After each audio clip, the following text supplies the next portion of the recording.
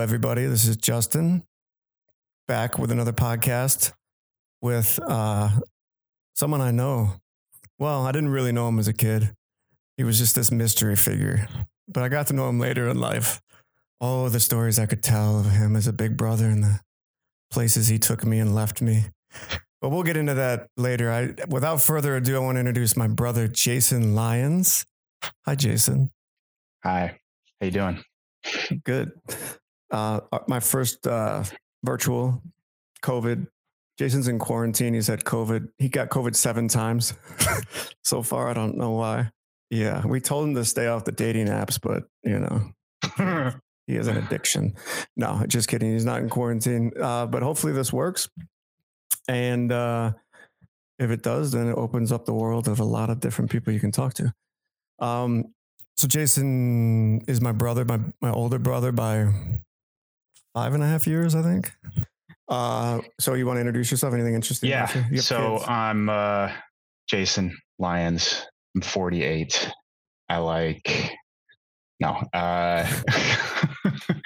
You can look me up on Tinder. It's my hair is always looks wet. Like I did to just Rand get out Paul, of the shower. Is that the dude that hair Rand Paul? Let's talk about Rand Paul's hair. That's actually what I'm going for. Permanent wet look. Libertarian, neo-Confederate chic. That's what I'm going for. No, so I'm 48. I live in Northwest Indiana. It took me about 10 years to actually come to terms with the fact that I live in Indiana. I have 3 daughters. I don't know how old they are, so I'm going to guess. One just turned 11. One is going to turn 13 in a couple of weeks. And I think one's like 14 and a half-ish. Did I get that right? Yeah, it's interesting. I think you did. All right. It's hard for me to believe Lily is that old. Yeah. Jeez. Well, she's tiny. She hasn't hit the growth spurt yet. I think it's hard for me to comprehend that she's right behind Miles like that. She is. She makes up for it in indignation, righteous indignation, and attitude. She's just girl power. I told her that her middle name. We changed her middle name legally to. She's really doing that now? Oh, yeah. Why do I have to do that? Like, oh, okay. And then dad comes out. Like our dad. Our dad comes out of my mouth. But the problem is I don't even know where it comes from. Our dad's only effective on boys. Was he though? Me, I think I was the only one I was the only one terrified of the man. You guys never seem to be very scared of him, but I was terrified. Oh no, that's an interesting. Yeah, no, I was scared when mom would say, "Wait till your father gets home." I knew that my day was over. The fun was it was done. Your week, maybe your life. The only thing worse than hearing that is hearing your mother start crying. Then I'm probably going to die. I'm probably not going to make it through this. I do think that she got the Tabasco sauce on the tongue, potentially the ruler, the yardstick. Some of those things. I think they got the belt. I just remember being threatened by the snappy belt. I don't know if I ever got hit by it. That might have been more of a threat. I got all that out on you. Who is it? So they had ping pong paddles. We didn't have a ping pong table. But we had ping pong paddles.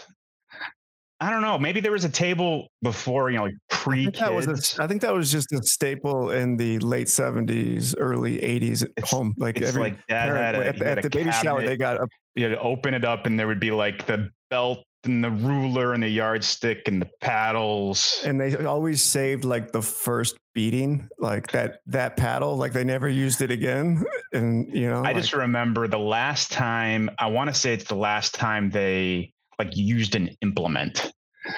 They broke the ping pong paddle on my ass. Dad did. It broke. And I just remember thinking, oh, now I'm really in trouble. I broke the paddle with my butt. And and dad just started kind of laughing, and I was like, oh, cool. I guess we're not gonna we're not gonna do this anymore. And Thank they you for didn't breaking really the do it. fever. I don't remember getting hit by the. No, the big one was the top of the head, the whack. Oh yeah. Yeah, get your attention in church or in the seats in the car. The thwack, thwack, thwack. Yeah, but I was always in the middle seat, so he got me on the road trip. I was done. You for. had nowhere to go. You know, I could duck left, Jeremy could duck right. Yeah, and then I just got it. Mm-hmm. And then you guys would hit me for no reason. Yeah. So, yeah. I try to tell Miles. No, there's always a reason, because you're smaller and yeah, shit flows downhill. I haven't been able to do that to my kids. The worst I did to Miles is I grabbed his ear and I twisted it a little bit when he was being absolutely obnoxious. But then he's so overly dramatic that it didn't even, like I couldn't even inflict pain. But before I even inflicted pain, he was dropping to his knees like I was murdering him. And I had to let go like, well, I can't do this. Oh my gosh. I don't even think I had his ear like half twisted, and he was, Was this at home or was this in public? It was on the way to school. Okay. When he was. What is that white man doing to that black child? Yeah, that's what I'm realizing now. It used to be okay, but apparently not anymore. Yeah, well, we used to be able to joke about me being the white daddy and they're the brown kids, and Miles saying, get in that tanning salon and become my brown daddy, but like these jokes aren't even funny. Like people can't laugh anymore. That's my new Tinder handle, my brown daddy. You're going to have to edit that one out too. Okay, so I want to ask you a question. What was the worst thing you did as a kid and why? Oh gosh, now you could take that why on a superficial level. Or the why really deep. I'll answer the why before I even give you what it was, because I don't know what it was. But I'll tell you why. Because I wanted to. Yeah. Because and I can say that I've done a lot of soul searching. Actually, no, it was. Oh gosh, how old is Annabelle? 13. It's probably 10 years ago, and she had drawn in Sharpie like black eyes and whiskers on Lily. and I'm just like, Sharpie.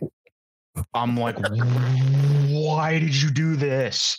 And she like looked at me like, she looked at like it was a trick question. She's like, I'm gonna do what I want to do. I was just like, okay. I just got to make sure I don't kill this kid, because she's going to be successful at whatever. The short answer is because I want, like, why? Because I wanted to. That's what I wanted. Yeah, I mean, I can rationalize anything, but so when I was a kid, I want to say I was under 7 years old. I was probably closer to maybe 4 or 5. And this was when we lived in Kansas, right? And we lived in a neighborhood that was still being developed. They were still building houses. Our house was a brand new house when we moved in. And so they're building houses, right? And so it's fun to explore construction sites when you're 5, right? That's the kind of parenting that was in vogue in the 70s. Yeah, just get out, go outside. Just not here. Yeah, I don't remember any sort of geographical restrictions even when I was 3. No, just don't. I remember wandering around Fairfield, Connecticut in the neighborhood, and I'm like, didn't we move when I was 4? Like, why do I have all these memories of me just wandering around by myself? But Yep, that was it. And so there was a house next door, and there's a couple of examples of this wanton vandalism, but there's a house next door, a big plate glass window in the front, and me and 2 of my buddies from the neighborhood thought it was a great idea to throw rocks at it. Oh, break all the glass, because I mean, why not, right? Sounds cool. Like 5 throwing rocks. That rush you get when that glass shatters. Do you run? No, let's break some more. No, keep going until we have to run. Right. That's it. We don't have to yet, because no one is here telling us not to. But I remember doing that, and then I kind of knew. You kind of know at that point it's not the right thing to do. But I remember doing that, and I remember having the conversation with mom and dad, and they had to pay for it, and they had to take my birthday money, and I had to pay I can't remember, but $50 was like all of my money in the world. And I'm sure that didn't even come close to covering that the was expense. one pane of a pane of big front window. Yeah. That was bad news. And then only a couple of years later, you were not very discreet in your. No, this was like next things. Yeah. Well, smearing pizza on the window of a car of our neighbors. That was my dumb next door act once. And then he came to the house drunk, trying to kill us. Yes. We were terrified. The story gets better as I remember it. I remember it being a cop car that you did it to, but maybe it wasn't. Maybe it was the neighbor's car. The cops didn't. No, the cops came. I think the cop came. They did come. I remember them being in the house talking to me, and I was being a bit of a smart ass. Couldn't have been that drunk. Remembered it. Huh? No, I was not drunk. Okay. I was too young to be drunk. Yeah, we were being babysat by mom's pothead friend, the realtor. Oh, was I there? I didn't do it. You might have been coming in and out, I didn't do it. No, you didn't do it. That's my answer. So that was probably the worst thing. And then, there's, various points. It was a trend. Like a couple of years later, I took a red marker to the side of somebody's freshly painted White House, our other neighbor on the other side of the house. Mm-hmm. And then Dad made me go over and apologize. Well, I remember I remember. What was it when we were having the construction, maybe the addition or whatever, and I was throwing big chunks of like sod and dirt that might have been stocked. I was throwing it over the fence in our backyard. You know how they have the pool, and it was all going in their pool. And the guy was like some big judge. I mean, as a kid, you're like, judge, who gives a crap? And, I had to bring flowers over there and apologize to them. Yeah. So, I don't even know what I would do with boys at this point. I mean, there's a whole like psychology of girls that I don't know. In some ways, boys I think are a little bit more straight up. But the kind of just destruction and vandalism that we engaged in, just because they're, where am I going to put this energy? I guess kids still do that. I intentionally don't tell Miles any of I get tempted sometimes to tell him some stories. I did tell him how I climbed the smokestack in Glencoe at the beach. Oh, you did that? Yeah.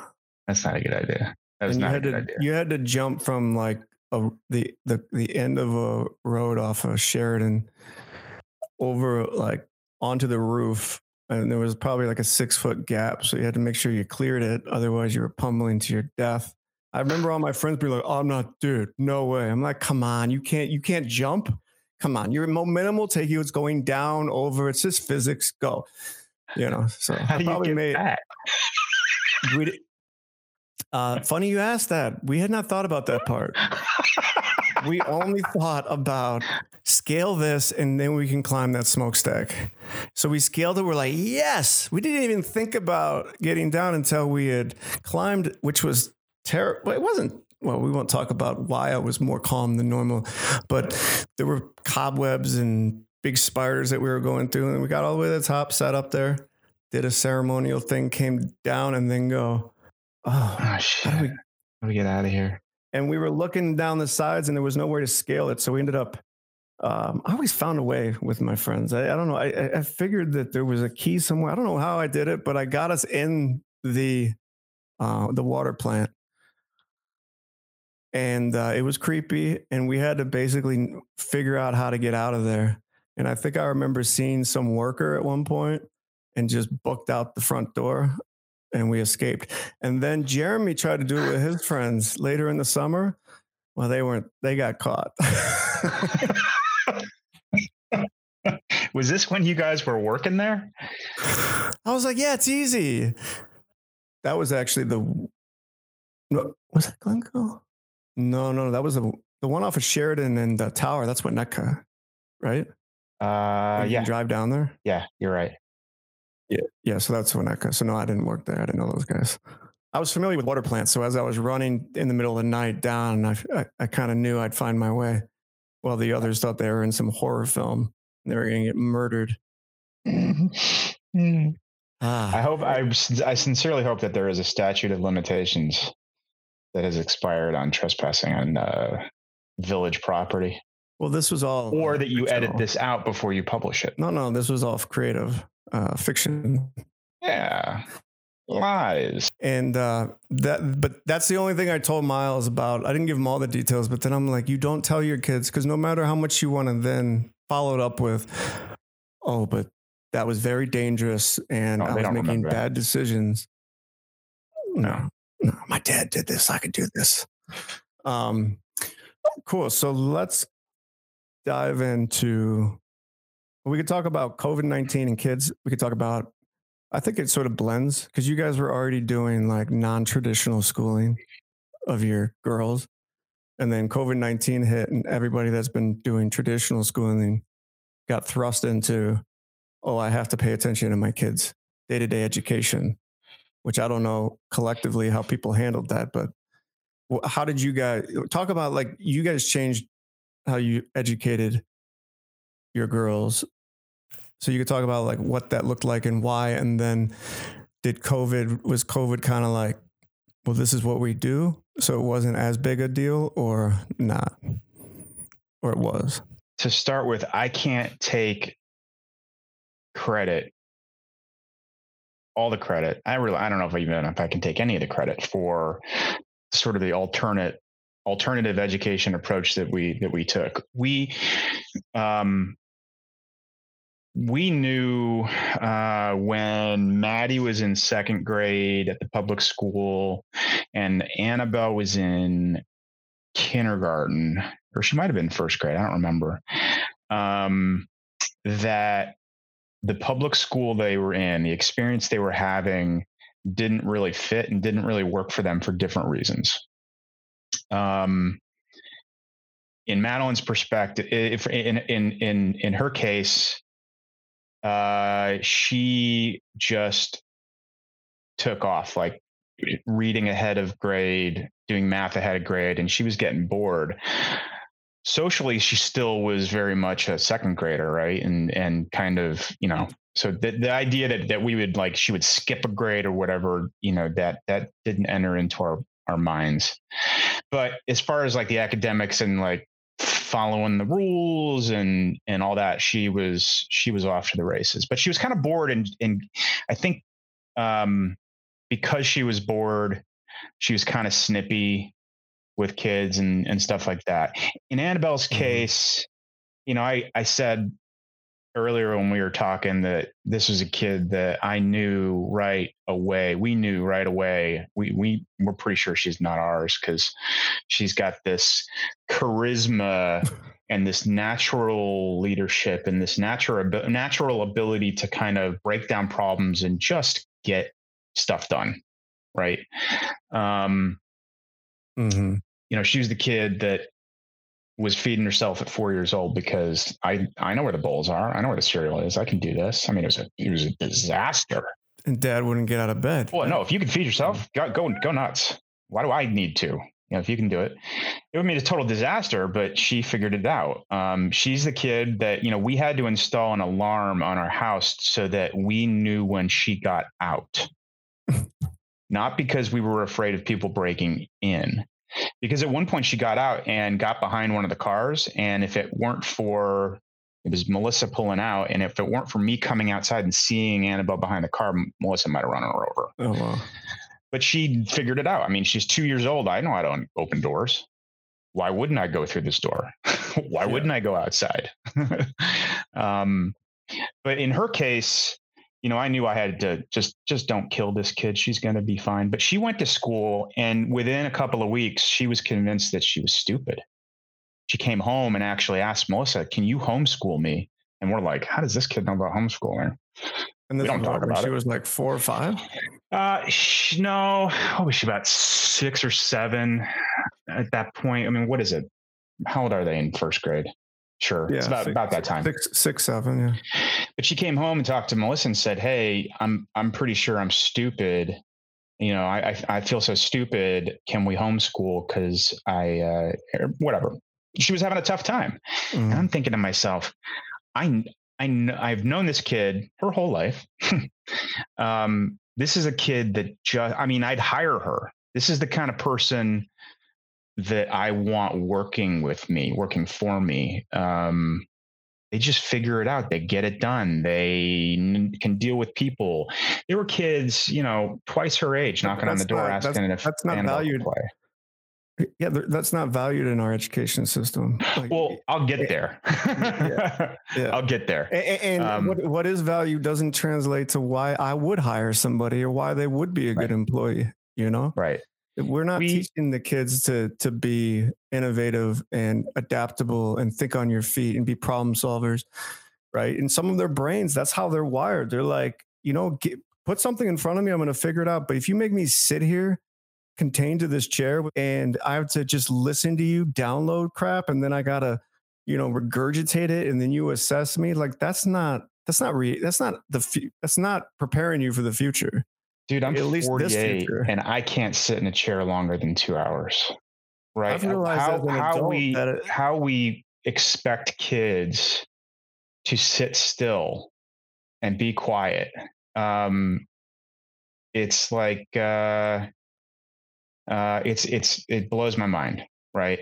Some kids maybe they have that temperament. I don't think I realized until I was honestly 40 that why did I always hate school?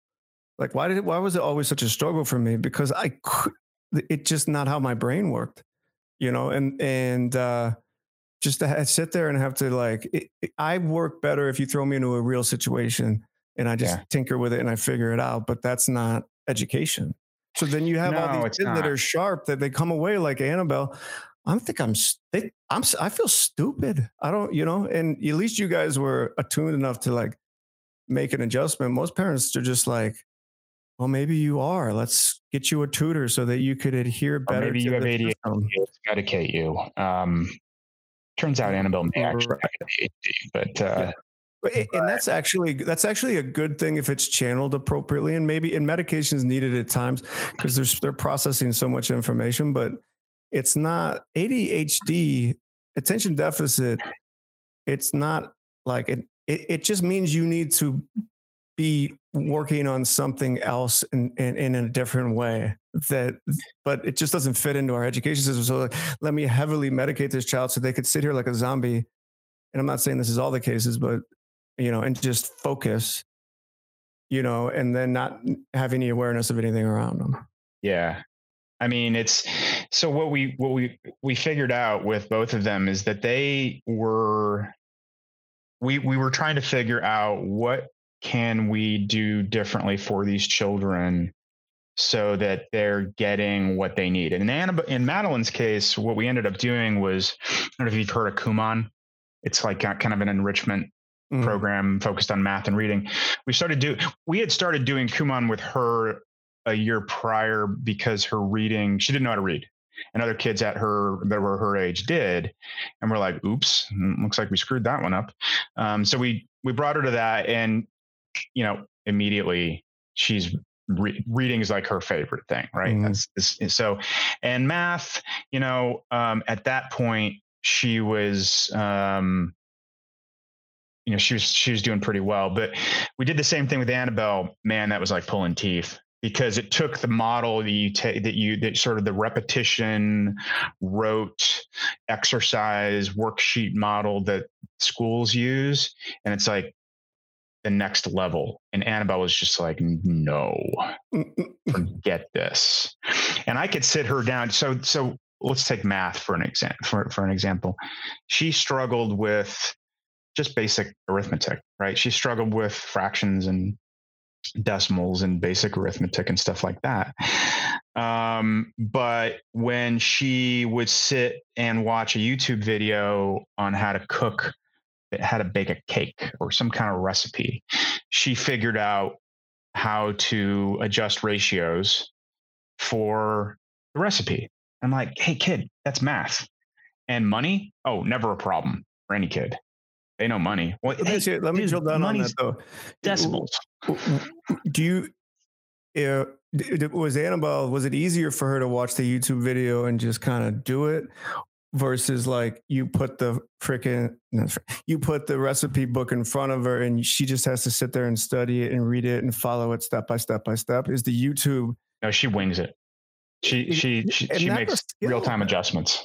Yeah, so that's Alexis, like she's like, God, every time I try to bake, I mess it up, because she's sitting there trying to like follow a recipe to the T. But when she just cooks and has a general idea or watches a little YouTube video or something like that, she makes the most amazing meals. But like when you force her to like sit there and go step by step in a recipe book, like she always misses something, you know? So that it's interesting that you say that, because it was dawning on me like that traditionally that's been seen as like, well, what's wrong with you? You're missing a step in the recipe book. But we're ignoring the fact that they actually are better cooks than the people that are reading the recipe books by winging it, So and because I think there is I don't know, there's a creative impulse, or there's a question that maybe they're asking themselves as they're watching this video, but the question is why? Well, why do I do this? Why do I use this ingredient? What does this actually do? Why am I waiting? Why am I letting the dough rest? Oh, that's a good point. It's giving more context around what they're doing versus a static step-by-step. Plus, I am a firm believer that there are, I'll say something that I don't think there are any stupid kids. I don't think there are any kids that can't learn a particular subject. There are two things that have to happen in order for them to be able to master a particular subject. The first is they have to be ready. Sometimes, and I'm a case in point, and I'll explain that. You're just not there yet. The synapses, the context, the experience, maybe even the why hasn't gelled yet. And so you're not ready. You're not ready for algebra. Okay. Next year you might be. And I think the key thing you said there is the why. Exactly. Even if the why is there, they just may not have the readiness. And this is especially true in young kids. As kids get older, I think it's more why and more context. But when you're young, when you're 4, 5, 6 years old, and you're saying, well, why can't you read? Maybe their brain isn't ready yet, and they're not fully cooked. So I think readiness is huge, but also desire and context, right? So why do I need this? What is this this skill a means to, right? So Annabelle learned fractions and decimals because she was trying to do basic carpentry and make recipes and sell stuff on a lemonade stand. So there was a reason she needed this stuff. Yeah. And so as soon as she had a reason, I got it. Right. But if you put a book in front of her and say, learn decimals, she will stare at the page, the words will jumble together, and she will be like, I can't. I mean, that's so key. I mean, the why or the reason, because I use that as an example with trying to build a startup and you have to bootstrap it.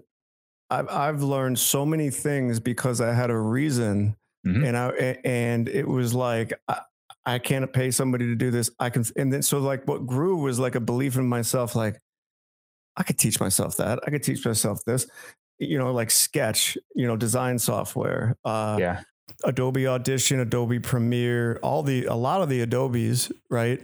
A lot of the DevOps stuff that, all of a sudden I find myself consulting. No, I wouldn't have thought in a million years, 3 years ago, I would be consulting, a Ruby on Rails React, Devon design agency, and being responsible for 10 different products and 10 different developers and managing that and moving it forward.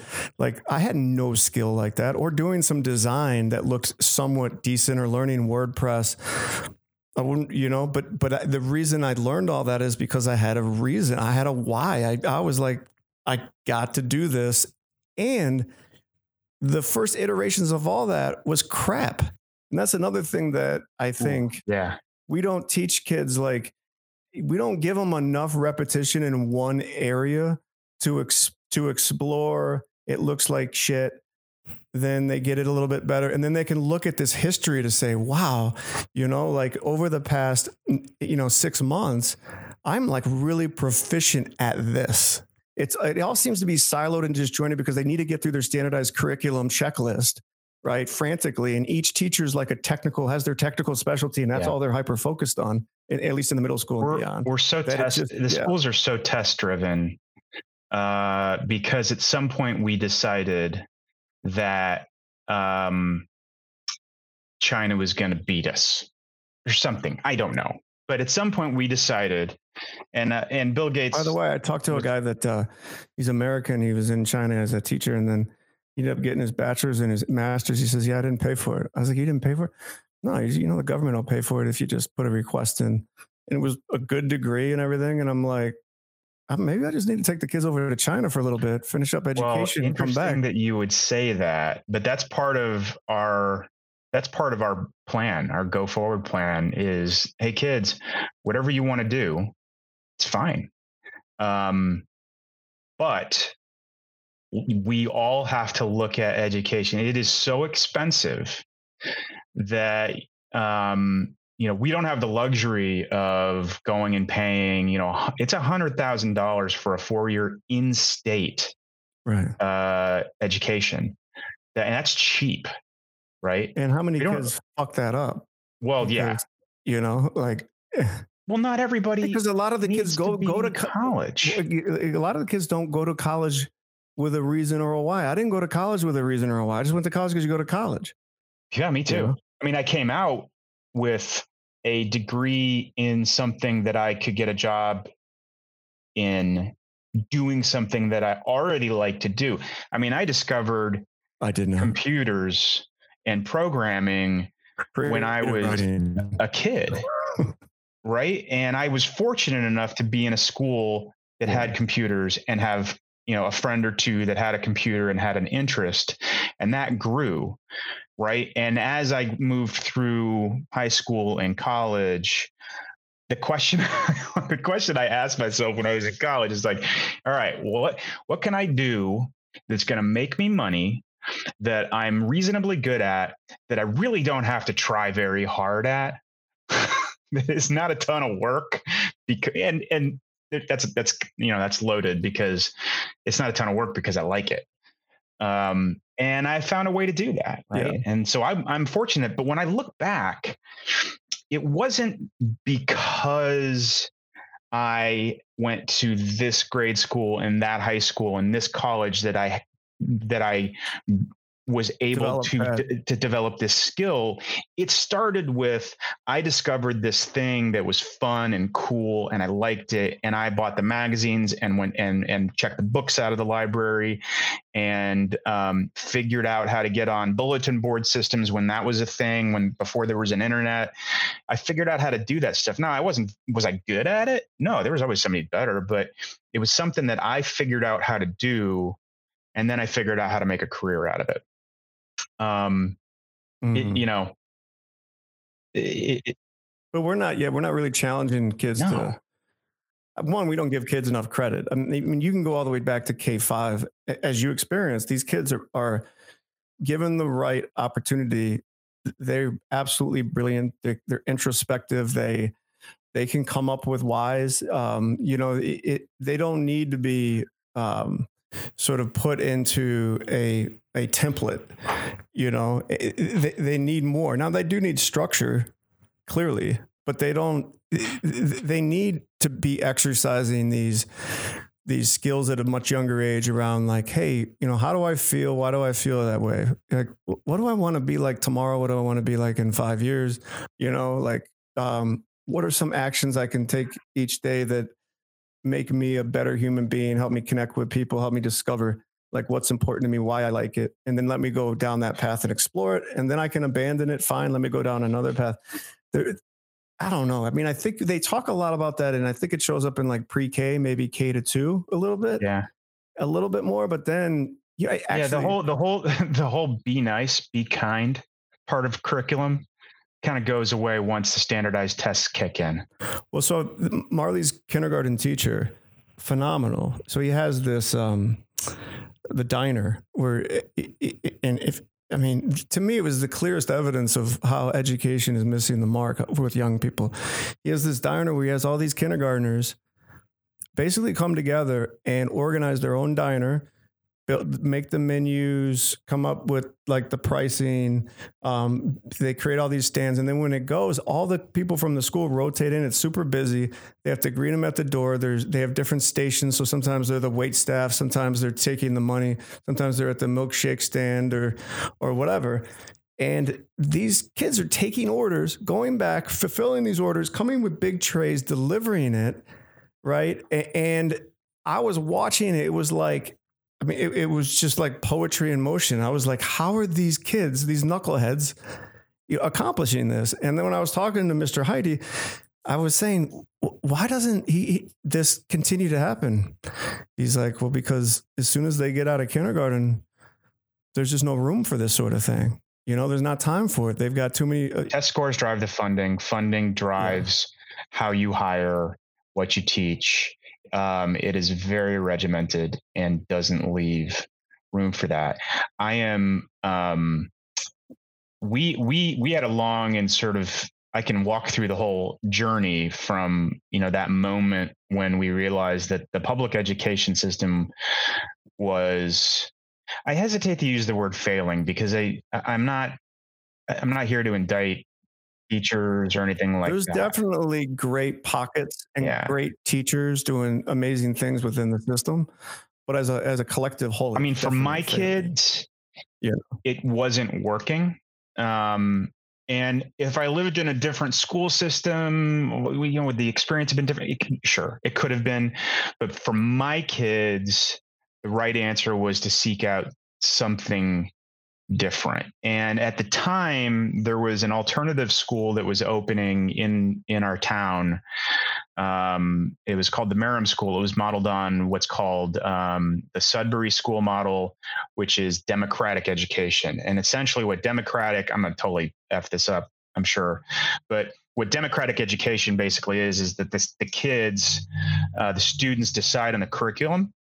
The students are responsible for essentially the operations of, the school from the perspective of what are the schedules going to look like, who's going to be in each class, what are we going to cover, how do we handle disciplinary proceedings, that sort of thing. And the faculty is there as facilitators.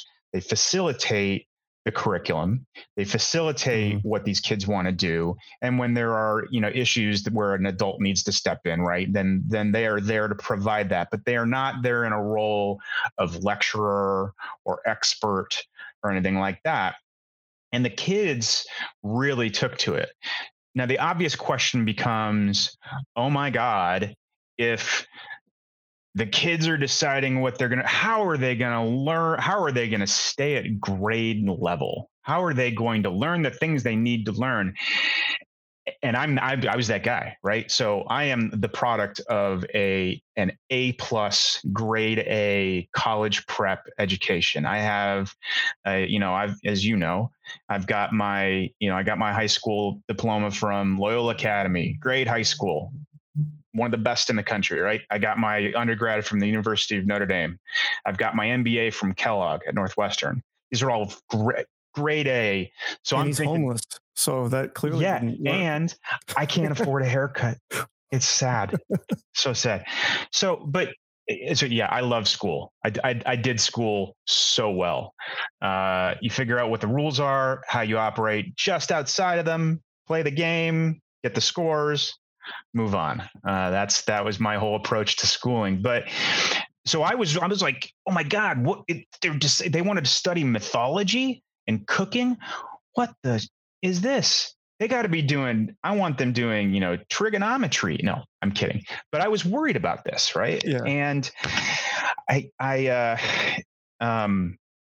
I say I can't take credit because Melissa basically said her approach was, what is here isn't working. Well, let's try something different. My approach was, what's here isn't working, but that doesn't look any better. Prove to me why that's better, or I'm not going to do it. And as usual, I lost. And the kids went to the other school and they were so happy, right? There was not a struggle to get them out of bed to go to school. They love going to school. They learn stuff. Do you find that while that's, I think that movement doesn't, it's so, I wouldn't call it fringe because that sounds negative, but it's in the minority, significant minority. So therefore people that start these schools or these programs, as well-intended as they are, and philosophically it makes sense, they either don't have the resources or the organizational skills or enough attendance and tuition and all that to really. All of that happened. Effectively, all of that actually happened because the school was only open for a year, right? Okay. And which was unfortunate. It meant that after a year, we had to figure out something else. And so part of the requirement to be at the school was they would be there 4 days out of the week, and then one day would be a homeschool day. So we had a little bit of experience with the homeschool stuff. And when the school closed, it was like, all right, do we send them back to public school or do we homeschool them? And at the time, I don't recall this. I think the timing of this was right around the time I was getting my graduate degree. Melissa had stopped working. She was a CPA. She stopped working. She was at home. She's like, well, I'll just do full-time homeschooling. And we'd never done that before. We're not teachers, right? So we did what anyone else would do. We went on the internet and we're like, all right, how do you do this? And she came up with, there were different kinds of curriculum styles you could use. There were different kinds of online tools, some of them free, some of them not. There were different approaches. And what we found was and I say we, like I had anything to do with this. I was at work in the city, right? So Melissa, took the approach of, okay, we're going to duplicate the school experience at home. And I think a lot of parents found this during the COVID thing. But so she did that. And what she found was it's only like 2 hours max. It's less than 2 hours. Yes. The whole school day, all the work you needed to get through, they're done. And then she's like, oh shit, what am I going to do with these kids? Let's watch documentaries. It's movie day. Let's go to a museum. And so she started just taking the kids, like, we got memberships at the museums in Chicago. She started taking them places because the school curriculum, the homeschool curriculum only took a couple of hours. And right? You always hear this argument that says, yeah, but the social component is key, and you're keeping your kids from this very important. But I'm thinking, like, well, do you need 6 hours of that? And dude, I don't disagree with that. I don't disagree. You'll hear homeschool proponents say that that's overblown, and I do agree with them, but I also disagree in the sense that a lot of if you don't have, so we were fortunate, we had neighborhood kids in the neighborhood, and so the kids had friends. Right. That only goes up to a certain age before kids start to break off and form their own cliques and they're going to their different schools and stuff. But for that period of time for our kids, that was still good enough. What happened was Melissa realized that, hey, if I can homeschool at home and we're traveling to museums, I can homeschool anywhere. So she looked into this movement called road schooling or world schooling, where basically you take kind of a nomadic approach. And instead of studying what happened to the Little Rock Nine at Central High School in Arkansas, you go to Little Rock. Yeah. And you look at it and you stand there and you experience it and you learn about it. Instead of learning about what happened in Austin at the Alamo, or not Austin, San Antonio at the Alamo, you go to San Antonio, or you take the opportunity when you're somewhere, you say, okay, let's learn about the history of this area. Let's learn about who grew up here and what they did. And that's actually a really good, and I think a lot of parents are realizing this with the COVID, that's a skill that some parents inherently just have, like they're just educators by nature, and a lot aren't. So there's a lot of missed opportunity. Plus, I'm when you super travel smart too, and so just being around me, they're gonna get like so much knowledge. But you know what they get from me? Miles was asking me questions in Yellowstone. I said, how would I have the answer to that? Google it. I told him, I said, do I look like some like knowledge man that has every answer in the book? Just Google it. Mind you, we were like looking at the 15th hot spring, and I had to go to the bathroom, and you know, COVID, everything's shut. I'm like, where am I going to pee? You can't step on these things. They say you're going to die. And he's like asking me a question. I'm like, you're a bright kid, Mosh. You know damn well I don't have the answer to that question. Google it. You know what? I stopped. So I'll either give them, if I know the answer, I'll say, here's what I know. But I could be wrong, right? If I don't know the answer. Usually I'm more diplomatic, but I was just agitated at that moment. I'm like, I don't know. No, if I'm tired or hungry or I have to pee or anything like that, the kids know better. Oh, Dad's hangry. Dad needs a nap. Just leave him alone. No, I'll respond in one of two ways. I'll look at him and I'll go, giggity Google.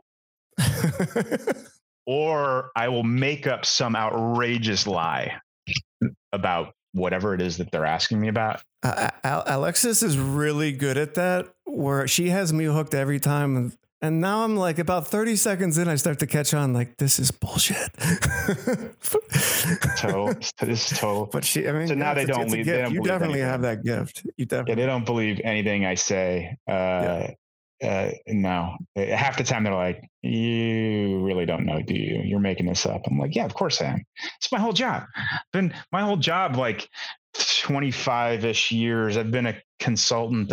My first job out of college, I get assigned to a customer, and my boss hands me a book and says, you're an expert. Just know more than the customer does. It's like, all right. I'm preparing my whole life for this. The art of bullshit. Let me ask you this. Do you have any optimism that this whole COVID thing will change a thing? Like, I mean, other than, a school now has their remote learning plan and they've mastered Zoom, and they can digitize more of their content. But I don't think what COVID's going to change is what or maybe how they learn in terms of. It's not going to change. It's not going to be like, we need to balance the technical learning with a little bit more of the life skills, social, emotional, like what I would hope it would find is you may find more people electing, and this depends on the state because each state is different. Indiana has very generous sort of laws around like homeschooling. Other states are a lot more strict in terms of reporting requirements and things like that. But what you may find is more people electing to may take an alternative approach to education. I think, honestly, unfortunately, like everything, it's gonna fall along economic lines, socioeconomic lines. The people who have the freedom to do it are the people who have the freedom to do a lot of things, and they will. And those are the people that have maybe a little bit more time to spend with their kids, and take more of an active interest. In all likelihood, it's got to be a 2-parent household, and there's got to be enough income coming in whatever way that at least one of those parents has the time to do it. Yeah. And because it's a special kind of parent that has more energy than me. And but who's going to watch the kids though? Like, how do you my kids them? I learned that they, kids aren't.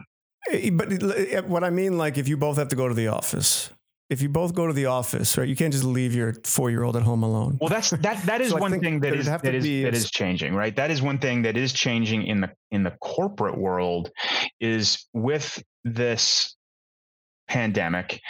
So many companies have realized that unless you have to be here, you don't have to be here. Right. So there's a lot more remote work that's happening. Now I've been doing this remote work gig for, 4 years, 5 years now. Right. And even prior to that, I had the ability to work from home more often than not because we had technologies like Skype and such.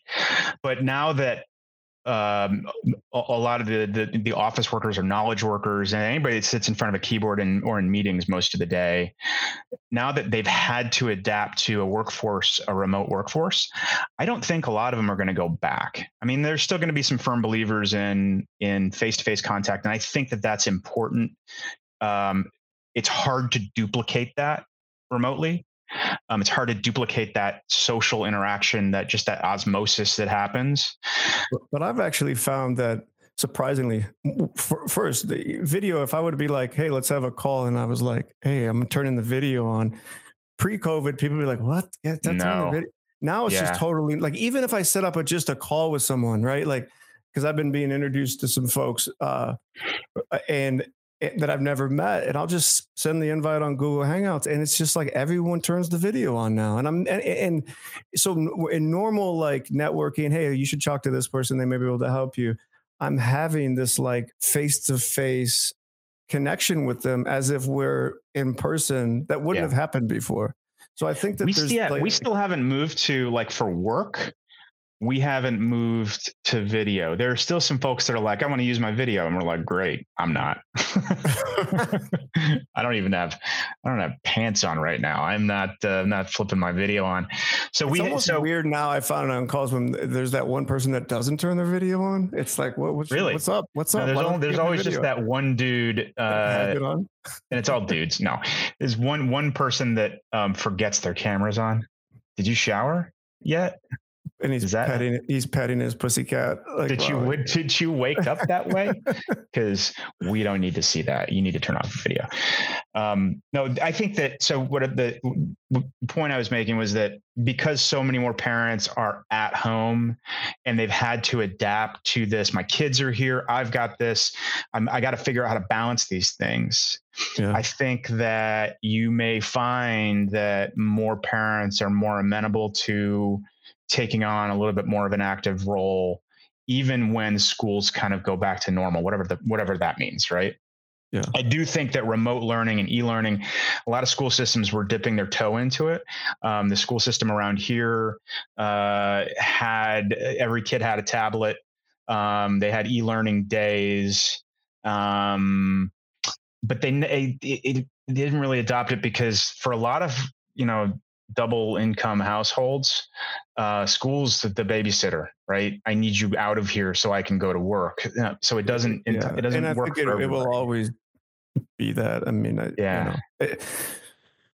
it'll be, I almost feel like there could be a hybrid where there's somewhat of a choice, that if you're a high performing kid and, you don't have to be in the class, in the school as much, and you have the support system at home, then let them take a hybrid approach. You don't have to, because like Miles is a high performing kid and he's well behaved, that he's mature, at least at school. What I found with talking to his teachers and him him first complaining to me that because he is, and it may have to do with the fact that he's brown, right? Like because in his school, unfortunately, there's this big achievement gap, and the majority of the minority Black and brown kids aren't as engaged in their learning and may have behavior issues. So they're always having him in like the breakout groups or the small groups, him with kind of like the most messed up, underperforming kids. And one of them actually admitted to me, like, because he was starting to, like, Miles's behavior was starting to drop a little bit. She's like, I'm just really surprised because I really count on him. I'm like, yeah, but he mentioned to me that he gets frustrated that he's always put with these kids. Like, it's such a distraction. And she's just like, well, that's true, because Miles is such a great kid. I do always put him with them to kind of like raise the bar. I'm like, so you're pimping my kid to try to raise the bar with the other kids, but like, what? This isn't good for my kid. Like, and there is value. There is value in that as a leader. if you balance it, yeah. But it could get out of hand. Don't we do that? Don't we do that in the workplace though? We overload our high performers because we know we can count on them. And then they're the ones that get burned out. It's the 80-20 rule of, 20% does, whatever it says. I've never been that 20%. I try to blend in the background, take no responsibility. I don't want credit either. I just want paycheck. I don't want credit, but then boss isn't going to overcommit. Can you edit that out? I'm kidding. Fuck you, boss. I quit. So you're don't worry, nobody watches. You're definitely editing or listens. Don't worry, nobody listens to this.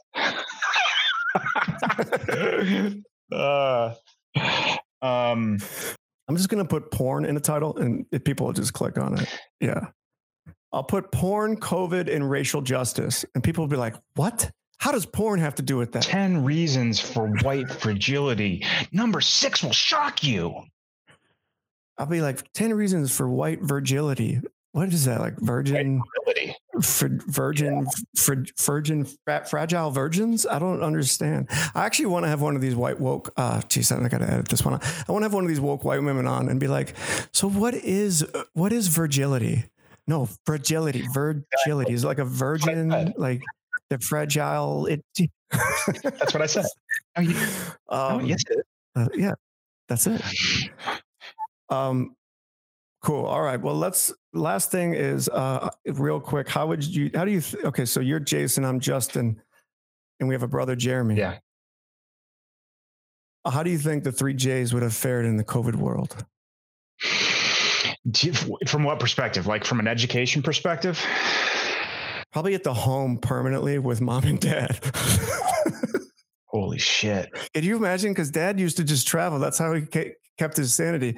He was just always traveling. So can you imagine him being stuck in the home with us? He would be working outside a lot. He would be on the roof. Does the roof need anything? No, but you can't get up here. Grab a 6-pack. Or you'd be reading a lot of newspapers in the bathroom. Go up on the roof. A lot of newspapers. Do you have the entire newspaper in there, Dad? Right. Do you have like the archives in there? What, you've been in there for days. He'd have the Encyclopedia Britannica in the bathroom.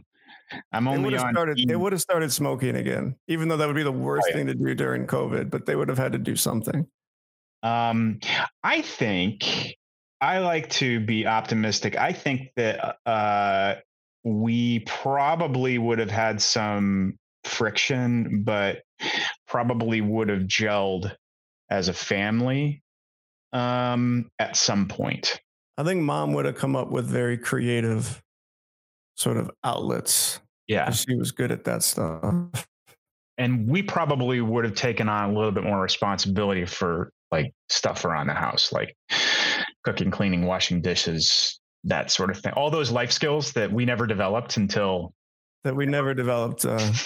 still working on those. Yeah. Mom watched me wash dishes when I was at the house a few months ago. And she just looked at me like, what are you doing? Well, like I'd never done it before. And then she started to critique the way I was washing dishes, which is. So I blamed her for my lack of life skills because I was over there because our washing machine was busted. And I said, I need to, so I didn't want to make her do our laundry. So I brought it down there. She thought I was just bringing it down. I started putting it in her brand new washer. I'm flipping the dial. She came down in hysterical. Like she flew across the basement. Like, what are you doing? No, you weren't going to do that setting. You can't. Why are you touching this? You don't know how to do this stuff. I'm like, whoa, and then it dawned on me. I'm like, she's like, I was like, Mom, you didn't teach me any life. Like, oh, I did. I'm like, no, I didn't even learn how to iron until I was like 30. And she's like, I still remember it was in East Berlin in college when I was traveling and studying overseas. And I had this really wrinkly shirt and my German friend, he's like, oh, just iron it. I'm like, dude, I don't know how to iron. And he had to teach me how to iron. I was 20 at the time. So I said this to Mom and she goes, oh, I taught you how to iron. I said, no, no, no, no, no. You never let me touch the damn iron. You just said, give me that shirt. And then you said, this is how you do it. And you did it at lightning speed. And then you handed me the shirt back. I said, that is not teaching me. I never was allowed to touch the iron. Oh my God. Yeah. So I learned I learned how to get out of work, do it wrong, break a few dishes, and they will never ask you to wash the dishes again. It's very sad. And I catch myself doing it to the kids. Like Annabelle actually said to me at one point, and I was kind of broke my heart a little bit, because she said to me, she's like, you always tell me when I'm doing it wrong. Right. And you don't even realize you're doing that as a parent. My immediate response was, well, nothing, there's always room for improvement. And I just want you to know where you can improve. Mm-hmm. What she's hearing, though, is not, you're doing a great job. Do you want to take it to the next level? Here's some things you could work on, but you're an amazing kid and you're doing. No, what she hears, because it's what I'm saying. Right. That's not how you load the dishwasher. That's not how you do X, Y, or Z. Yeah, it's like we have to pause and even though that's what we want to say, we have to say, wow, this is great. This is great. Here's an idea. Or even challenge them to come up with what you want to say. Like, what do you think could be done better? What do you think you could do better here? Right. Yeah. Which is kind of a loaded question, but when we're, short on patience and time, we kind of struggle with that stuff. But how would the Jays have fared? I think we grew up in a time when there wasn't a whole lot of digital distraction. There was no digital distraction. Right? We had an Atari, which was fun. The controller was usually broke. At least the button. It was usually broken because I cranked on it. Yeah. Yes. We probably would have spent a lot of time. Or we had 12. We had 12 channels. We could surf. Yeah. It got to 12. 5. There was ABC, NBC, CBS, PBS, and then whatever UHF WGN channel you could get. Oh yeah. There was WGN, and then there was channel 32 Fox. Yeah. That's Married with Children. I still remember. Right. It's very in color. What's that? In living color, The Simpsons, all the edgy stuff. X-Files was on that too, wasn't it, back in the day? No. I think it was on. I don't know. Actually, I don't know. You might be right. But that brings up a good point. Like, we didn't, so we would have just been outside a lot more than kids naturally go. And we would have. I'd have been dirtier than I was. Yeah. I always tell, like, my kids are like, I'm bored. And so, like, Miles, especially, like, Marley will go in her own little world and play like I used to. Miles, I'm on a trip and I've driven 5 straight hours through the most beautiful mountains. He's taking a nap here and there. He's enjoyed it. We get there. I'm bored. I'm like, I'm tired. Oh yeah. I love that conversation. Here's how that goes. I'm bored. Boredom is a failure of imagination, child. It is not my responsibility to unboard you. Go away. Dad's mean. Mom, Dad's being mean again. Yeah, but it doesn't work. They still nag you until you can give them some sort of boredom solution. Hey, you know what I did? Like 5-6 years ago, I bought a leaf blower, and I did that. We had the buy once, cry once conversation earlier about an hour ago. Mm-hmm. And instead of buying the backpack leaf blower that I used to use when I worked for Public Works, I bought the crappy battery powered one that I hated. And I was like, F this. I went to the Home Depot and I bought myself one of those Echo backpack blowers. I used it once and I'm like, this thing is really loud. I'm going to go deaf. So I bought the muffs, the red muffs that you put on. And there was something I realized when I put them on, it's quiet. Uh-huh. The muffs came into the house. The muffs sat by Dad's chair.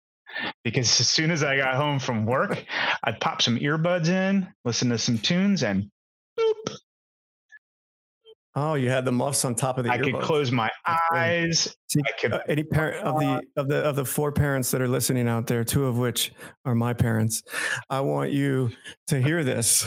This is excellent advice. glorious silence. That is really good advice. There's been a lot of, I think, good parenting advice. They're so cheap. You can get a pair in the car, which is not good. Like if there's like sirens and stuff, you probably don't want to wear them in the car. But or if your kid slips and falls on a knife and is bleeding out, you don't hear them crying. Things have had to have happened before that moment. You have failed at various points. Why is there a knife? Why is it sitting face up? How did it manage to land that way? And why is your child running across the house towards the knife? With blood splurt. Yeah.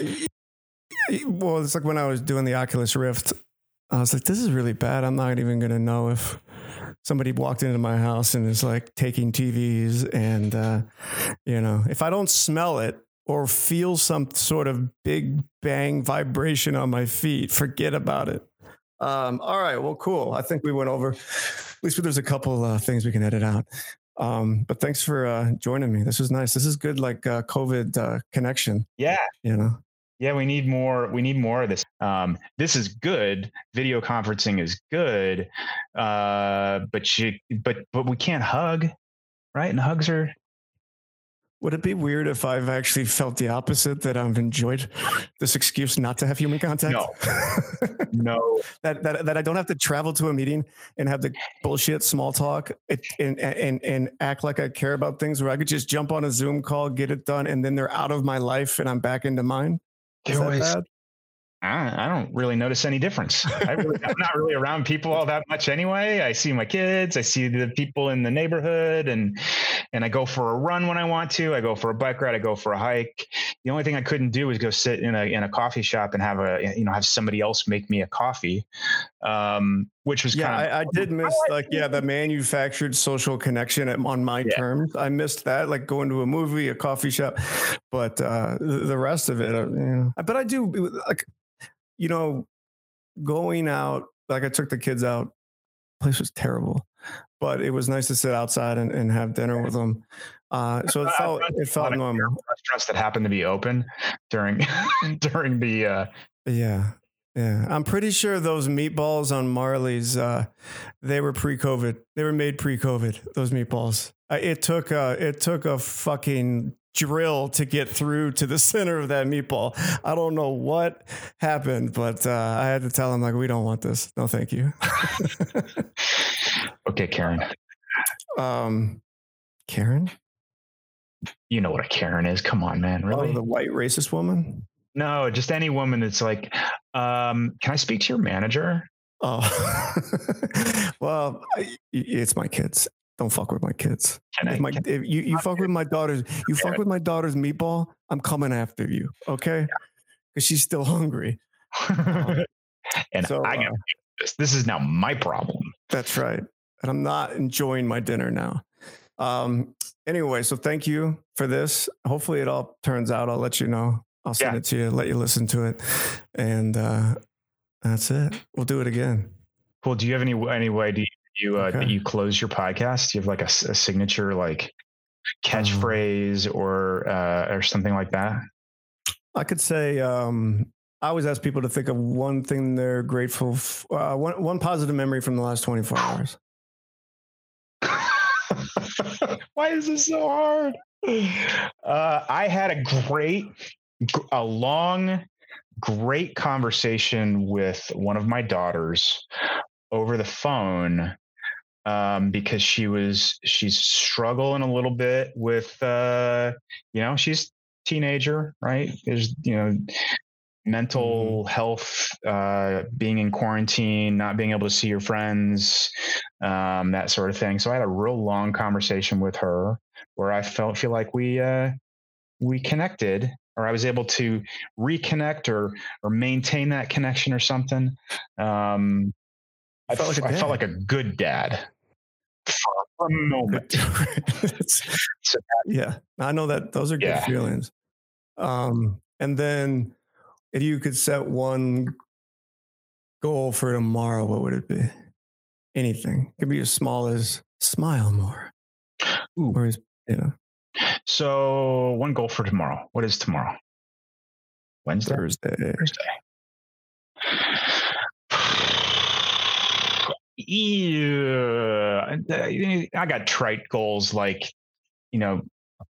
when I wake up in the morning, don't just immediately pick up your phone, because then I just go into pissed off, because there's always somebody that has something to say that's gonna. That's why I picked up chess. Miles and I play chess on the chess.com app.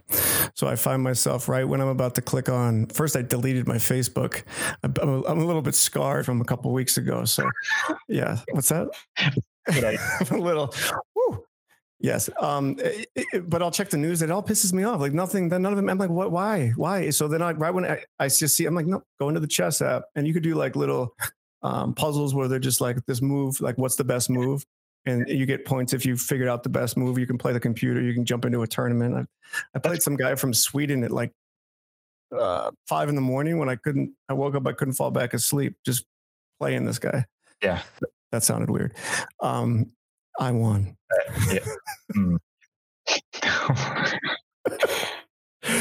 I beat that Swedish man. So anyway, never mind. Anyway, well, cool. Give Melissa and the girls my best, and thanks for doing this. And I'll shoot you the however I edit it. I'll let you listen. Cool. I'm sure you're gonna do some rough cuts, like some bloopers too. Just oh yeah, those will just be for our eyes only. Oh my! Can you say that? You can't say anymore, because my kids told me that. Dad, you can't say that. What if somebody is? You can't say that. But I guess I can't say first. I want everyone to know I'm before I use. I'm kidding me. So many words we can't use anymore that we used when we were kids. I will not say right now. Like you guys used to call me a. Well, I mean, remember? Yeah. Look at you. I still say that. I still tell Alexis. She's like, I was like, I used to be a sweet boy. I had an aunt that called me Little Sweets. I'd be all like, yay. And I remember one time I ran up to my brother Jeremy, and I said, Jeremy, I was on the Nintendo and I played this. And he goes, oh, were you on the Nintendo? You fucking. You sound like a fucking. So ever since that day, I was like, what? I played a fucking Nintendo.